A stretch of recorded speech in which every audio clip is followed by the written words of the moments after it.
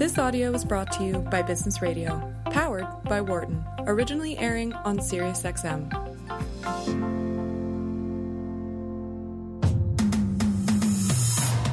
And now, from the University of Pennsylvania Wharton School, this is Mind Your Business with the Wharton Small Business Development Center.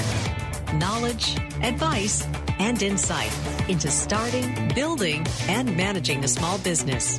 Here is your host, Lauren Feldman. Welcome to Mind Your Business. I'm Lauren Feldman. I'm Chief Content Officer of a growing community of businesses called the Oxford Center for Entrepreneurs. As usual today, we're not going to tell you how to run your business. This show's about ideas and strategies and conversations, and we want to have those conversations with you. If there's something you've been struggling with, if there's something that's holding you back, call us at 1-844-WHARTON. That's 844-942-7866. And remember, this is a safe space for business owners. If you're struggling with something, someone else listening to this show is probably struggling with it too. In other words, there are no stupid questions. And with us today to discuss those questions and challenges is Lou Mosca, Chief Operating Officer of American Management Services and a regular guest on the show.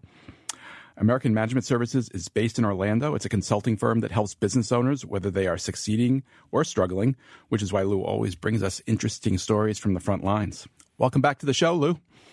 Good afternoon, my friends. How are you today? I'm doing great. How are you? Very good, very good, very good. It's always good in Florida, you know? So I hear. Until July. There you go. What's up? What have you been hearing out there?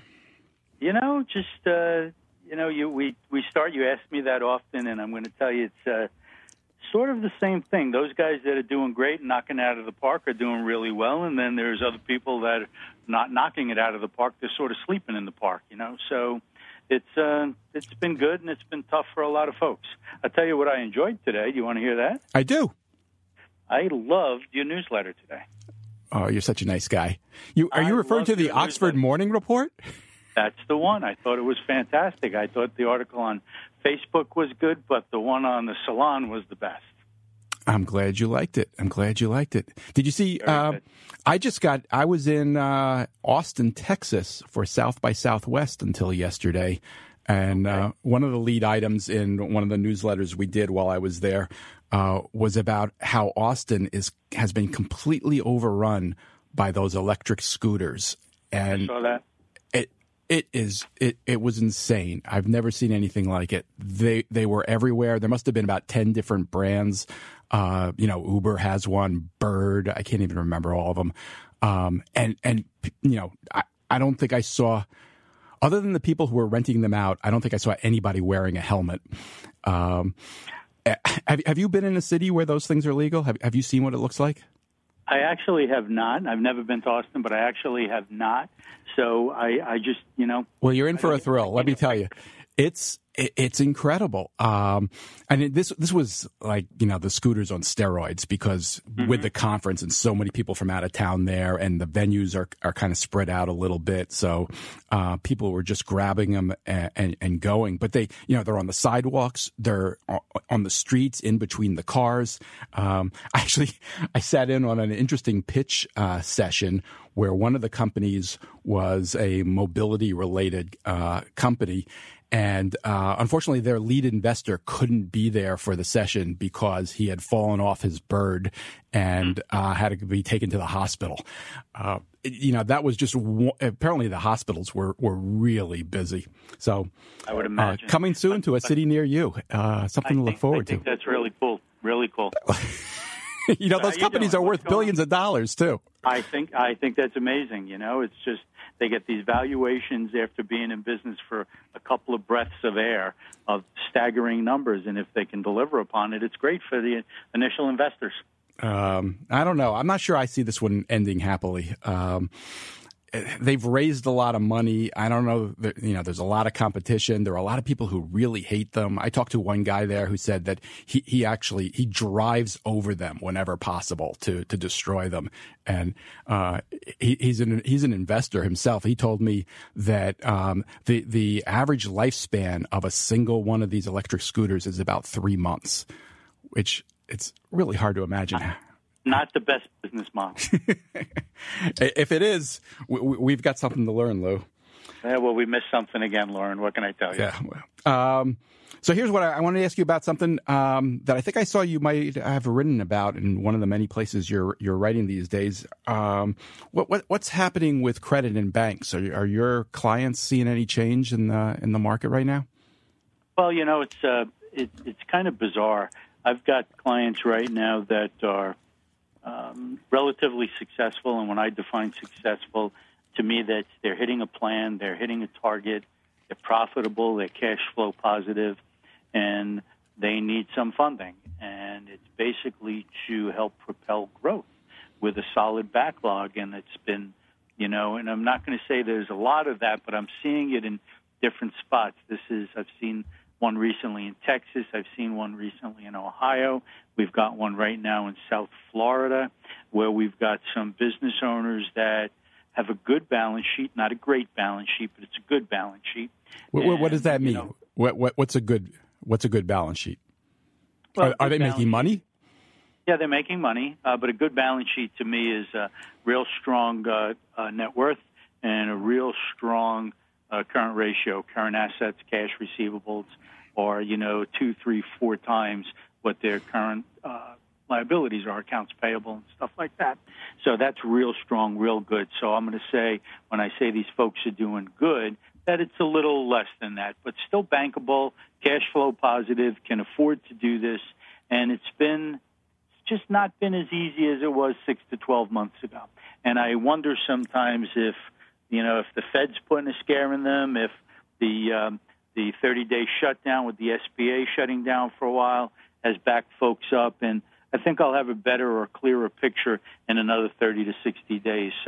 But it's definitely been, in my opinion, a little bit of a slowdown in providing credit. When you say it's not as easy or there's a slowdown, is it just simply a matter of whether the loan is offered or not, or is it the terms, or is it rates? Is it demanding more collateral? No, terms are, well, everybody always wants more collateral, but the terms have not been bad for most folks. The challenge is getting a term sheet provided. So what we're finding is that most institutions we meet with are open, they're conversational, they tell you really good stuff, and that they're really looking to go into this market, and they really think you're a good candidate. And then it just seems to be stepping up a little bit that they go kind of silent. And you were not getting term sheets as frequently as we were a year ago. So the terms are still good. Interest rates are still relatively okay, and the payout terms are still relatively okay. But I just feel like banks are trying to defer more to get SBA guarantees, and I don't know if that's a mindset or it's just happenstance that's what we're seeing. I'm Lauren Feldman. My guest is Lou Mosca. If you have a question about your business, if you're struggling to get a loan, if you've been in the market lately, if you're trying to figure out what the state of that market is as well, or if you have some evidence of where you see it going, give us a call. We're at 1-844-WHARTON. That's 844-942-7866. So, Lou. Yes. We're going to get to your sanity test, which we've promised people on Twitter, and a little bit later. But I want people to know that it's coming. But before we do that, first, am I giving it to you, or are you giving it? Oh, I'm in charge here, Lou. You know the answer to that. Okay. I'll play along with you. Okay. But I want to ask you about something interesting that I've seen you raise recently as well, which is the issue of whether business owners should be paying attention to what's happening in the news or keeping their heads down. And, I think there's a fine line there.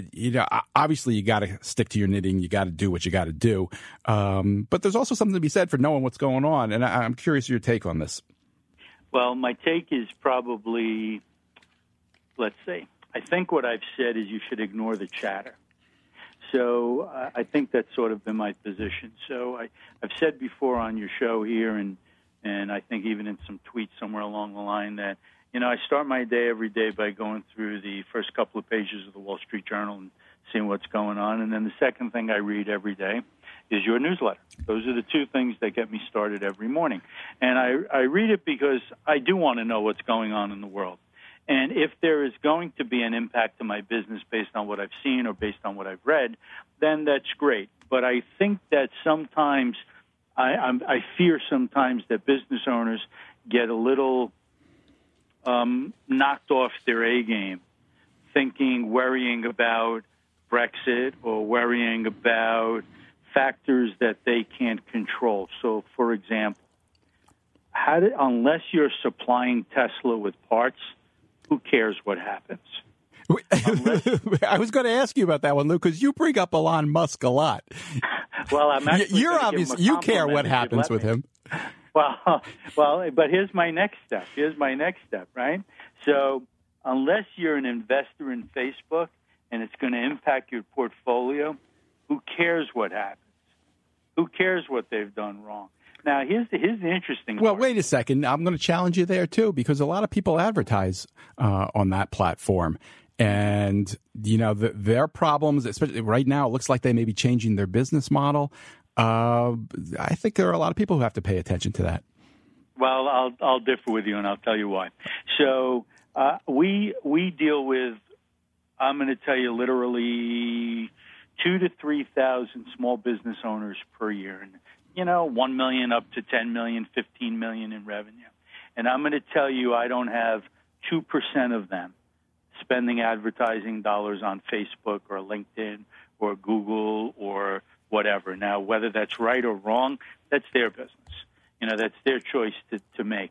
But I'm going to bet you. I think they might be wrong.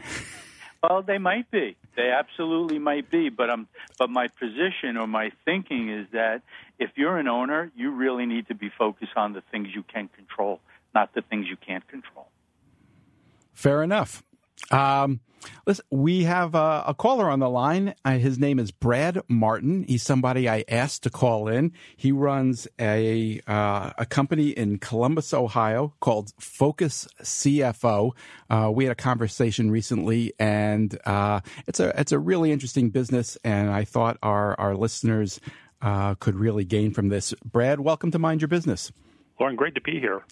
Brad, why don't you and Lou are kind of in similar positions in that you're both trying your best to help business owners who often struggle with similar issues. Why don't you give us a little bit of background about Focus CFO? What do you guys do?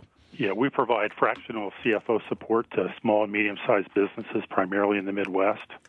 So we've assembled a team. We have about 70 people in our group, CFOs, and a lot of really good experience. And we go into these lower middle market companies that are in the 1 to 10, $2 to $20 million space, and we allow them to have a piece of a experienced CFO as part of their team. So we're typically working with our clients a day a week or half a day a week, bringing that level of expertise. At what size do you think a business should have its own CFO? It's a great question. I think it depends on the complexity of the business. I mean, manufacturing companies tend to get complicated at a pretty small size. Other companies can be. We have businesses we work with that are $80 or $100 million, and the business model is fairly simple. So the dynamic can work there. But it really just depends on when the owner is starting to kind of lose visibility into the business and really needs to bring somebody on full time. Lou, do you have any thoughts about that? How big a business should be before it considers hiring its own CFO, and what it should do before it gets to that point? Well, I sort of, Brad, how are you? I sort of agree with Brad, except I would expand it a little bit. I find that manufacturers and contractors seem to have an in-house or a stronger financial need at even a lower volume like $1 million. There are complexities there that are just dramatically more than a retailer or a distributor, just more moving parts. I think that whether someone has in-house or external help sort of depends on to some degree on, number one, the complexity of the business, and number two, the owner's savvy. How involved does the owner want to be in the financial aspects of the business? So I think it's a need-by-need basis, quite frankly, Lauren. Brad, tell us what do you see out there? What are the most frequent challenges and issues that you deal with when you go into one of these companies? We really define the CFO role as a forward-looking, almost an operating position. We're head down in issues like cash flow, internal cash flow. We believe that the business should be the primary source of cash flow to fund its growth. They can use banks and they can use equity. But we, as the CFOs, we jump into the cash flow side really, really hard. We're really involved in operating metrics, trying to help the business owner get visibility into what their profitability is today or yesterday. Too many businesses, especially small businesses, are running their business either intuitively or with an accounting financial statement that may be 30 days or 45 days old. So we're trying to create that forward-looking dashboard that gives them insight into what their cash flow is going to look like and what their financial metrics are, and really working with their sales team and revenue group to put together a holistic plan, visibility into what the business is going to look like in the future. I'm curious about the phrase you're using, forward-looking. Is that kind of distinguishing your role from an accountant's role, say? Yeah, it's a great point. A lot of businesses have controllers. Controllers are essential. Controllers typically take ownership of the accounting system, and they create the accounting reports that come out. Those are really important in businesses, but they tend to be like reading the newspaper from last week, back when we read newspapers. But the CFO is trying to create the dashboard. I talk to business owners all the time, and one of the questions I ask them is how much money did you make yesterday, and how much money are you going to make today?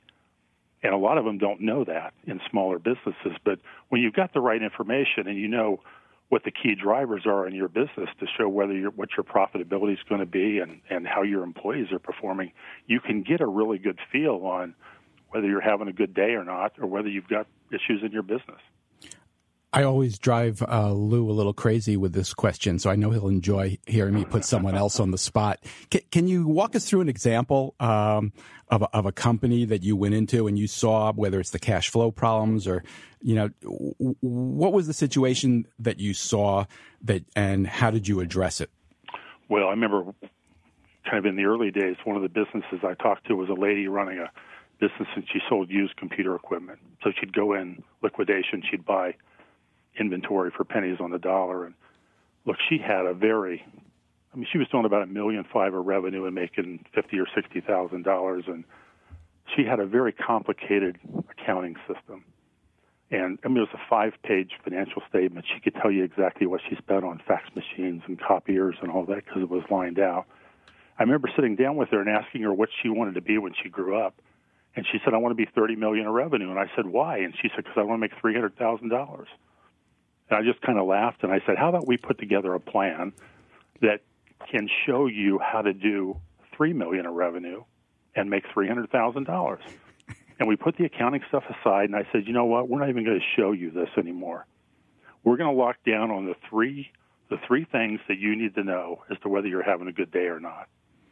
And one of them was what her sales were every day, what her gross margin was on what she sold every day, and how much inventory she had. Remember, she had depreciating inventory, so the longer she held on to it, the less valuable it was. I said, I wonder how much inventory you have that's over 30 days old. And we established these metrics and said, if your sales are this every day, if your gross margin on what you sold that day is at least this, and we want you to have no inventory over 30 days. And a year and a half later, she did $3 or $4 million at 10% margin. So it was just a great example of business owners not necessarily knowing what they should look at, but giving them the right tools that they simply know whether they're having a good day or not, and try to have a lot of good days in a row. You're listening to Mind Your Business on Sirius XM 132. I'm Lauren Feldman. My guests are Lou Mosca of American Management Services and Brad Martyn of Focus CFO. We got a lot of talent on the line here. If you have a question, these guys have a lot of experience. Call us now at 1-844-WHARTON. That's 1-844-942-7866. Lou, 2 questions. Did you enjoy my putting Brad on the spot? And 2, did what he said about the kind of, the financial acumen of the owner in that situation, did that ring familiar to you? Is this Brad's first time on? It is. Then you've been way too nice. Way too easy. And Brad, I think he just called us both old, quite frankly. I think he did, yeah. Well, I'm right there with you guys. No worries. I think that's what I heard. So here's a couple of things I was thinking as Brad was speaking there. Number one, I've always considered controllers, for the most part, scorekeepers, meaning they maintain the books, they track the records, they make sure the job costs are in line, the payroll's recorded properly. To some degree, I've considered most controllers scorekeepers, and I've considered most CFOs, if they've got the true background and experience comes from hard knocks, not just school. They've got the experience to be more of a part of management, more of a, I don't know if I love the word visionary or not, but you've got to have a forward-looking perspective on what we're doing. So for the way we look at things is that we don't believe the way to maximize profit is to just grow revenue, right? Because if you're not making the profit you should on $3 million, who says you're going to make the profit you should on $6 million? So you got to have a strong foundation to do this. So as Brad said, and I 1,000% agree with this, what we try to do with all of our clients, similar to you, Brad, is we want to do a forward-looking cash flow.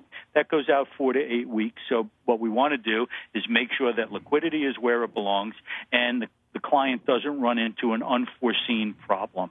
Second thing we do, and we do these both every week, is we call it a flash report, KPI, whatever you want to call it, because if they're fortunate enough to get financials once a month, they're usually getting them on the 15th or the 20th of the month for last month. And at that point, if there was a problem, it's too late for last month and this month.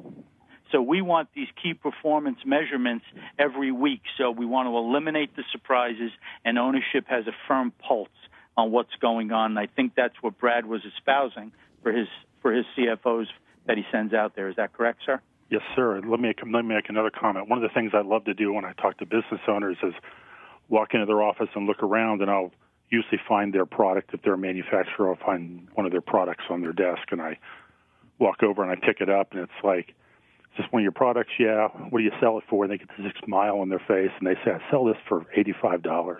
Yeah, but here comes the good part. Go ahead, Brad. So what does it cost you to make this? And they have no idea. And they'll say something like, oh, I have 50% margin on that. Is that a guess, or do you really know? Oh, that we really know. Is that typical for your products? Yeah, we make 50% on everything. Well, let me see your financial statements, because your financial statements say that your gross margin is 20% blended. So if you're making 50% on this, what are the things you have that you're making nothing on? And it's just a we when we talk about CFOs, it's cash flow and it's margin. And you get to the DNA of the business, and I tell you, that's where you make your money, is in the margin.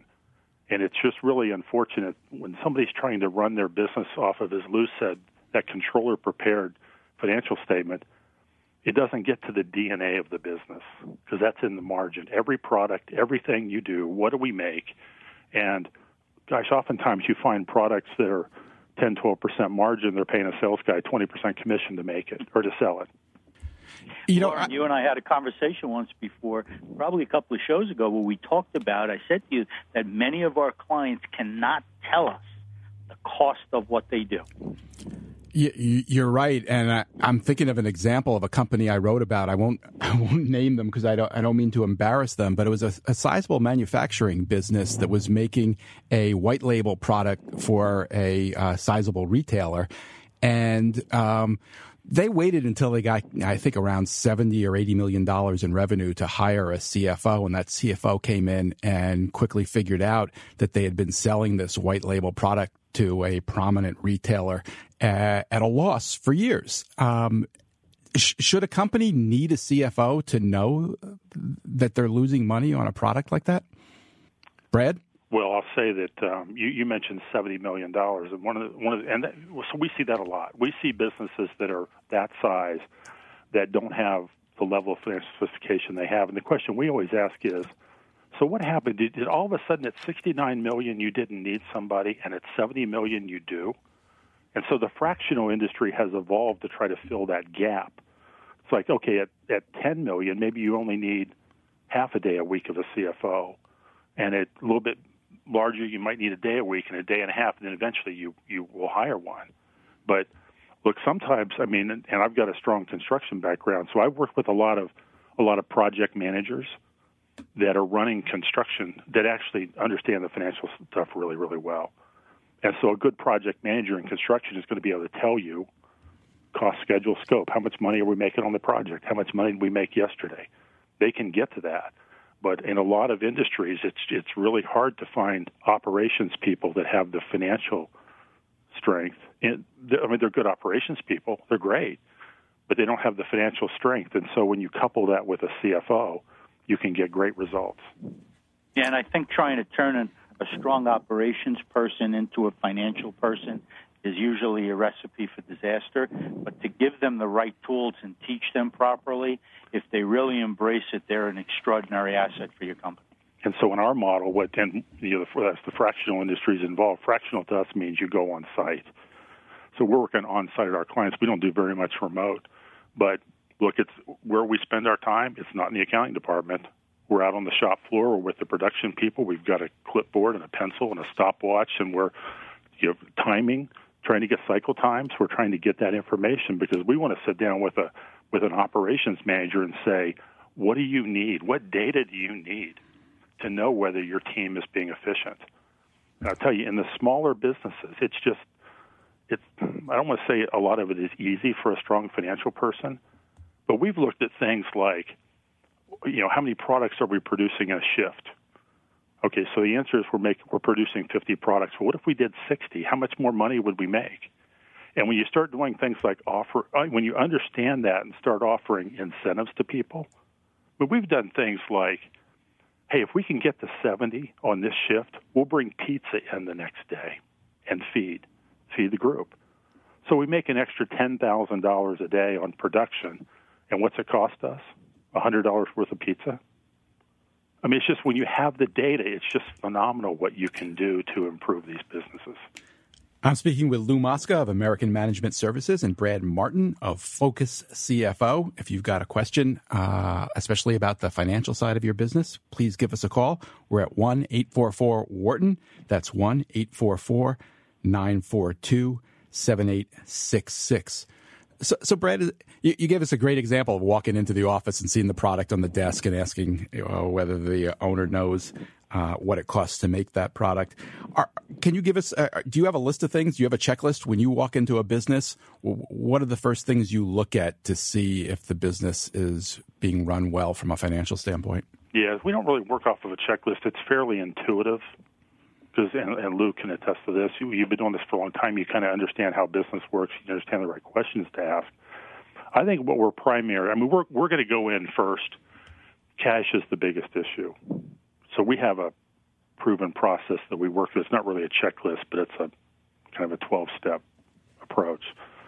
And the first thing on the list is cash flow. So we want to understand what the cash flow situation is. And Lou talked about developing those cash flow forecasts. That's critical. He's dead on. Week by week, it's not so much what's running through the accounting reports, but what's running through your bank account. So we're going to go in and look at cash really, really hard, and then we're trying to figure out. I use the phrase the DNA of the business. What's your product? How much do you make it for? How much margin do you make on it? We'll head to the purchasing department and look at. How are they buying product? Are they buying from the same people that they bought from for the last 25 years because somebody's dad played golf with somebody in the 70s? Or are they actually going out and looking at pricing and trying to get competitive pricing? Because if you can save 15% on the products you're buying, that's a great place to try to generate more margin. So again, it depends on the industry, but if the margin is based on product and people, you're looking at both of those. Retail is one. I mean, anybody with inventory is just a great to walk into somebody that's got inventory, because all of the stuff that turns is how many times a year does it sell. it's all sitting in the front of the warehouse, and it's just shiny and new. And the further you walk back into the warehouse, you start to see the museum, the dust on the product. And I mean, I talked to a guy one time, and it was a big wholesale distributor, and his bank had asked us to come in because he had $1 million. He was doing probably $10 million worth of revenue, and he had $1.5 million line of credit that was maxed out, meaning it wasn't going up and down, and he wasn't able to pay it back. And first thing I asked him for, I said, "Can you give me an aged inventory report?" He said, "What's that?" And I said, "I want a list of every product, every SKU you have, and how much you have currently in inventory, and then how much of that inventory has been sitting in here for over a year. And he grumbled. He went and ran the report, and he brought it back to me, and he had $1.5 million line of credit that was maxed out. You want to guess how much inventory he had over a year? $1.5 million. Wow. I said, "You've got a great business model." I said, "You go and borrow $1.5 million from the bank, you buy a bunch of stuff you can't sell, and then you get frustrated at the bank because they won't lend you more money. It's like, let's just liquidate all the inventory that you have." Lou, I know you've seen situations like that too. Let's take a phone call. Sean in Pennsylvania. Welcome to Mind Your Business. Hi, how are you? Doing great. What's on your mind, Sean? Just a quick question. I'm a small business owner. I only do about $2 million in sales, but I got this priced out before, and it just seemed so cost. I know this sounds crazy, but it was the amount that I was paying per month just didn't seem possible. Sean, you got what priced out? Are you talking about a fractional CFO? Yes, sir. Yes, sir. A fractional CFO. So I'm just curious. Is there a target percentage of sales that, from a cost standpoint, that I should look to pay for this type of service? Or I was wondering. I know it's a valuable service, but at what sales volume does it really make sense to do? It just seemed my margins are tight. I'm 5%, really 5 to 10% the bottom line, but it was like $3,000 to $4,000 per month, just something that was cost prohibitive. So I wasn't sure if there was like a target amount that I should range, or is this really more focused on higher revenue producing companies? Or That's a great question, Sean. Brad, how do you charge for your services? Well, we bill in daily rates, and our clients are paying about that. Some are a little more, some are a little less. With what was it, $3,000? $3,000 or $4,000, but look, we look at it as if a CFO can come in and help you. Again, we just think cash. I mean, cash is king, and so if a CFO is able to come in and either by freeing up your time, Sean, as a business owner, to let you go out and generate and do something in the business, you're probably spending time right now on some of these administrative things and trying to work with the bank and financials and all that. And if a fractional CFO can give you back a day a week of time to go do something, how much revenue could you generate for your business? Yeah, it would definitely help. That's for sure. Well, and if you're paying $3,000 or $4,000, and someone like us could give you back a day a week of time, and you could go generate $10,000 worth of sales a month at 40% margin or 30% margin, I mean, you can begin to see how that would pay back. And then if the CFO is going in and maybe looking at your business a little bit different than you do and bringing some ideas, can they help you liquidate some inventory? Can they help you generate some more margin? So we don't look at it in terms of our percentage of sales. We look at it in terms of what's the opportunity cost we can give you back. And then also, what can we do inside your business to help you improve your cash situation? So, Brad, with a situation like with Sean, how much do you want to know before you ask Sean to decide whether to hire you or not? Do you take a look at his business and figure out where you think you can help, or does he have to hire you first? Great question. So we're going to come in. We'll usually spend 6, 8, 10, 12 hours of time with the business, really just trying to understand what the issues are. We want to sit down with Sean and ask him what his goals are for the business and what he thinks the issues are, and talk to some of the people, his production person or salesperson, and just get a pulse for the business. And so the worst case situation is we're going to spend 6, 8, 10, 12 hours with you and give you some insights. if you decide to hire us and there's a role there, we'd be comfortable that we could come in and do what we all think we can do to either free up your time or help generate more cash and more profitability inside the business.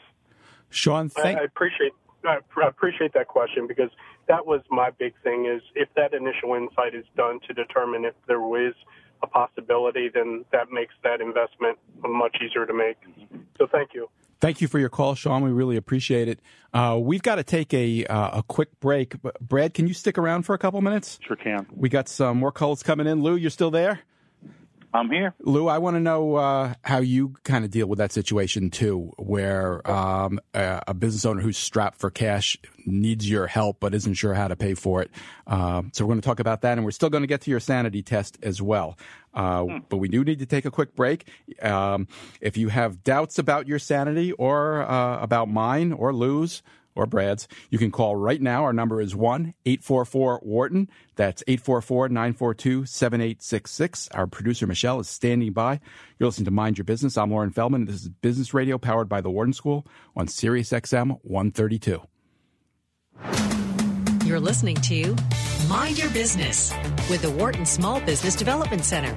Here again is Loren Feldman. Welcome back to Mind Your Business. I'm Loren Feldman. We're talking to Lou Mosca and Brad Martyn, and we're taking your calls. If you got a question, especially about the financial aspects of running a business, give us a call. We're at 1-844-WHARTON.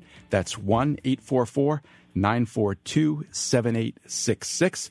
Let's go to William in Pennsylvania. Welcome to Mind Your Business, William. Thank you for taking my call. Pleasure. I have a question concerning margin. So I have a service business. I have child care centers, and it seems that my margin is elusive. It's a moving target. How do you determine margin with the service industry like that? Brad, do you want to take a crack at that? Yeah, great question, William. So how big is your business? How many? What do you do in revenue, and how many people do you have working for you? We do $2.5 million, and I have 47 people working for me. And how do you right now? How do you price your services? Based on my cost as well as the competition. Okay, so it's really market pricing. So one of the challenges, and you're right, service business your size, margin can be really hard to calculate because you're not making a product, or you're not selling a tangible product. You're telling us your service. So you have what we would call a high fixed cost business. Mm-hmm. Your costs don't really change a whole lot when you add one more person, one more family. No. Is that accurate? Yeah, that is accurate. Up to a certain point, there are ratios in the classrooms and such. Yeah. But once you get past a certain number, I may need to add another teacher, which would in turn increase my payroll dollars. Yeah. So what we see a lot of people do that are in your situation is you look at what you're selling, which is an individual, a person coming in for daycare, and you would take your let's do it by month. What are your monthly costs? What do you pay for everything? Your rent, your utilities, the facility, all of your teachers. What do you pay? And if you divide that number, just make it easy, say it's $10,000 a month. If you divide that by the number of individuals that you have coming in, let's say you have 100 people coming in. If your costs are $10,000 a month and you have 100 people coming in, then your cost per person is $100. Right. And then when you want to take it a step further, you separate those costs between the ones that are fixed, the ones that don't change at all, like your rent. Your rent doesn't change unless you decide to expand your facility, but assume your rent is fixed and your salary is part of that that's fixed. And you can calculate the fixed cost per person, and then you can also calculate one of the costs that change, which is your teachers, what's your cost per person there. And you'll find that as you add more people coming in for daycare, and the number of individuals goes up, you'll find that your fixed cost per person goes down. Goes down. Yep. And your variable cost may stay the same, but you might have some efficiency. But in a fixed cost business, one of the things that we find is you have to find that inflection point. At a certain cost structure, you want to maximize as many people as you can get in there as you can, and then your costs almost start to grow as a stair step. You have to expand the facility, add more people. So you can really do well when you get just to the base of that step, just to the point where you have to hire another person or add more costs, and try to maximize that. Okay. That's the point that you can really generate the highest level of profitability in a high fixed cost business like yours. William, what prompted you to call in and ask about the margins? Is there a particular problem that you're confronting? Not really. So I've been operating for roughly 10 years, over 10 years, and always done well. But when I look at my margin, I guess at it. I think it's somewhere around 18%, but and I've been doing similar to what was recommended, taking all my costs and looking at it and dividing and such. But I just wanted to make sure or to see, because I'm not at the point where I have a CFO. I wanted to see, was there something more that I could do to give me a solid margin number so that I would be able to better predict future cash flows. Lou, do you have any thoughts, any questions that you would ask William? Yeah, so first of all, William, do you have any debt? Business debt, I have about $50,000. Okay. And are you paying yourself today, salary? I am. Good. Okay. And is your net profit, I think you said $2.5 million, is your net profit on $2.5 million where you believe it should be? I think it should be a little bit higher, of course. Okay, so we sort of look at it like this. Similar to Brad, we sort of take a bottoms-up approach. So we sort of look at what are our fixed costs, what's our labor, what's all of our labor costing us. And let's say on a monthly basis our fixed costs and our labor and our insurance costs and everything is averaging out to, $25,000, $50,000, whatever it is. And based on our costs, to get to the gross margin that we want and the net profit that we want, what revenue number do we need to bring in? So if we know what all of our cost is and we know where we want our profit to be, then the only issue then is bodies in the classroom. How do we get those bodies in the classroom? But only you can determine what you think is a good margin and a good net profit. No one can do that for you. Only you can do that. And I would suggest that you get someone with a strong financial background to help you put together, a tool to give you the ability to say, okay, this is the amount of bodies I need in the classroom over the next 90 or 180 days so you can maximize profitability. Okay. William, thank you for your phone call. Really appreciate it. Feel free to call us back at some point and let us know how you're doing. We'd love to hear how it goes. If you have a comment or a question, we're at 1-844-WHARTON. That's 1-844-942-7866. Let's go to Ken in Pennsylvania. Ken, welcome to Mind Your Business. Yes. You have a great show. Question, it might be more on the sales end, more as compared to financial, but I'll run a problem by you. I worked for a Fortune 50 company for about 18 years. Left them and now working for a local company. I won't mention the name. I mention the industry. Sure. It's in the beverage category, especially coffee. And, we're a lot smaller company, but highly focused. We roast the coffee, do our own distribution versus the full-line house that would be up and down the street carrying soup to nuts. But I had a non-compete. That non-compete is now up and having a problem.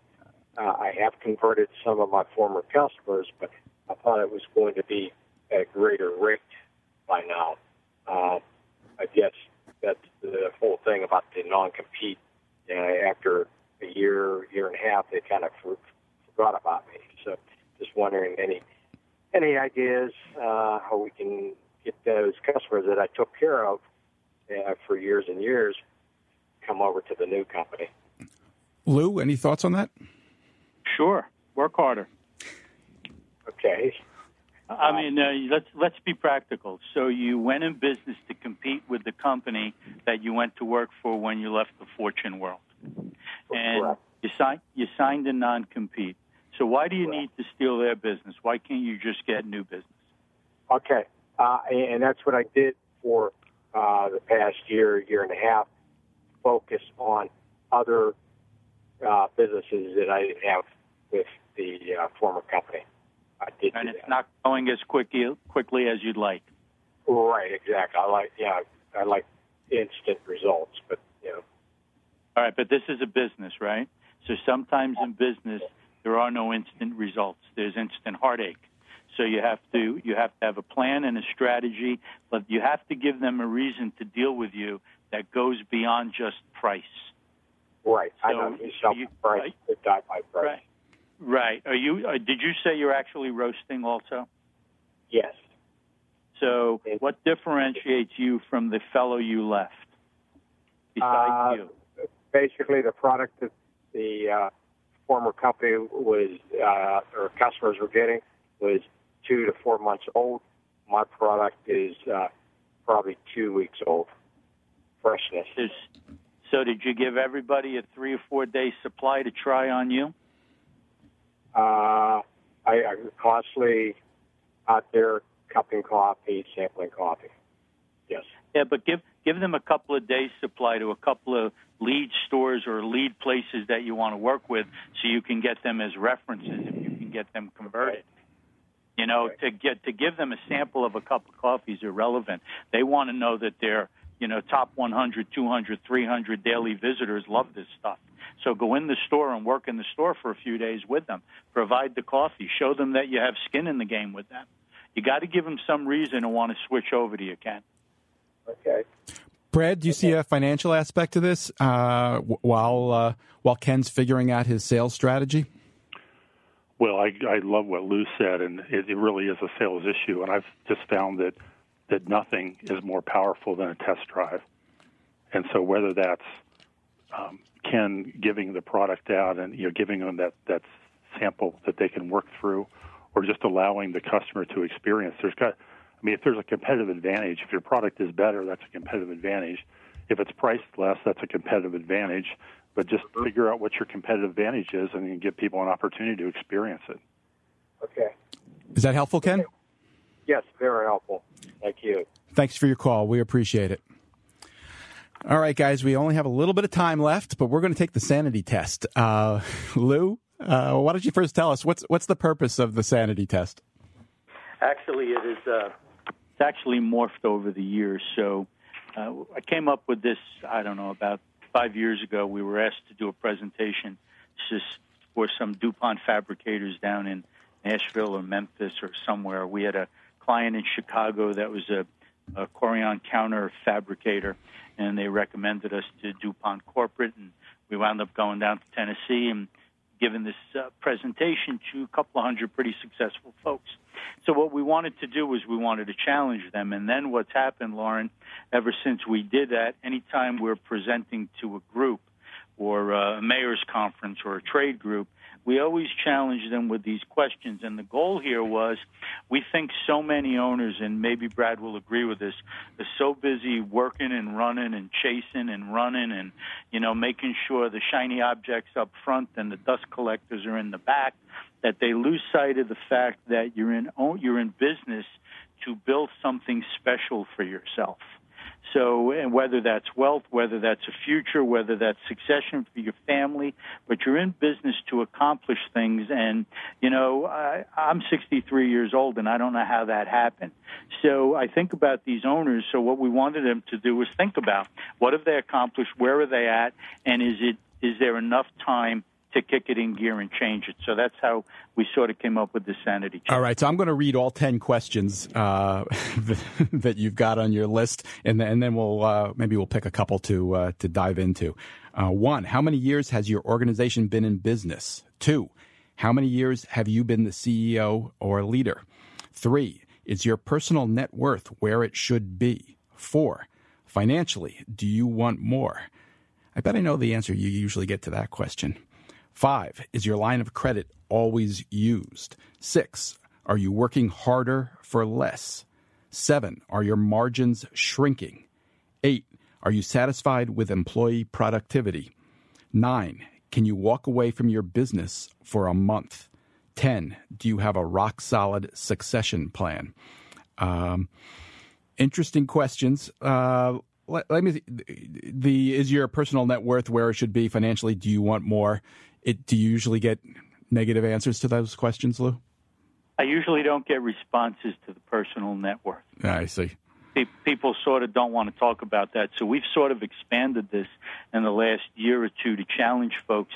Not only is your personal net worth where it should be, and I bet you Brad might agree with this, but most of our clients, I'm going to bet you 98, 99% of them, do not do a personal balance sheet because they believe their business is their personal balance sheet. So we sort of encourage folks to do a personal balance sheet on themselves frequently because you don't want to wake up and say, oh, my God, what didn't I do? But financially, do you want more? Everybody says yes. And the reason we ask them about is your line of credit always used is because they believe their line of credit's their money for the most part. And we have to explain to them way too often, I bet you Brad does also, that a line of credit is a demand loan. It's not your cash. Brad, do you see that same confusion? Absolutely. Absolutely. And the other thing that we see particularly with the smaller businesses, is they have a hard time looking inside the business and spending money because they still think the cash inside the business is their money personally. Mm-hmm. And that's one thing, when you take that next step and another individual comes in to run the company, which a lot of entrepreneurs will do, they tend to be the visionary and they have somebody come in and run it. That professional manager has a different slant on it and is willing to take some risk and spend some money on some things that are going to lead to growth in the company that the business owner wouldn't because he's hoarding it as his or her cash.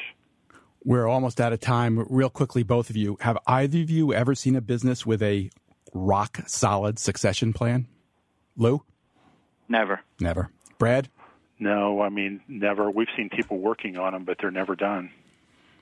That's really a shame. Something people should think about more. Although I'm not sure what exactly defines a rock-solid succession plan, Lou. Well, to me, it's a couple of things. Number one, if they if they want to sell, it's set in stone what they want and how they want to get it. If they want to create an ESOP, how they want to make that happen. But more importantly, if they need a quick transition because of health issues or whatever, the business will not skip a beat. Brad Martyn of Focus CFO, thanks so much for joining us today and for sticking around. Great to be here. If people want to know more about you and Focus CFO, where should they go? Go to our website. It's focuscfo.com. Up in the upper right-hand corner, there's a purple button that says Ask Us Anything. You can click that, send a note in. It'll come to me. I'll be happy to respond personally. Lou Mosca, thank you, as always, for joining us today. If somebody wants that list of 10 questions, how do they reach out to you? Any way they'd like. They can email me directly. They can call American Management. How do they email you directly? lmosca@amserv.com. You're also on Twitter at Mosca Smallbiz, MOSCA, Smallbiz, BIZ. I'm sure Lou would respond to you there as well. Lou, thank you very much. It's always my privilege. Stay well. Unfortunately, we're out of time, but we're here live every Thursday at 1 p.m. Eastern, 10 a.m. Pacific. My thanks to audio engineer Dion Simpkins and producer Michelle Stucker. If you want to get in touch with me, you can find me on Twitter at L. Feldman. And if you like what you heard here, check out the Oxford Morning Report by Googling Oxford Morning Report. Until next time, I'm Lauren Feldman, and this has been Mind Your Business on Business Radio, powered by the Wharton School, Sirius XM 132. Thanks for listening, everybody. For more guest interviews, check out our Wharton Business Radio Highlights podcast on iTunes and Google Play.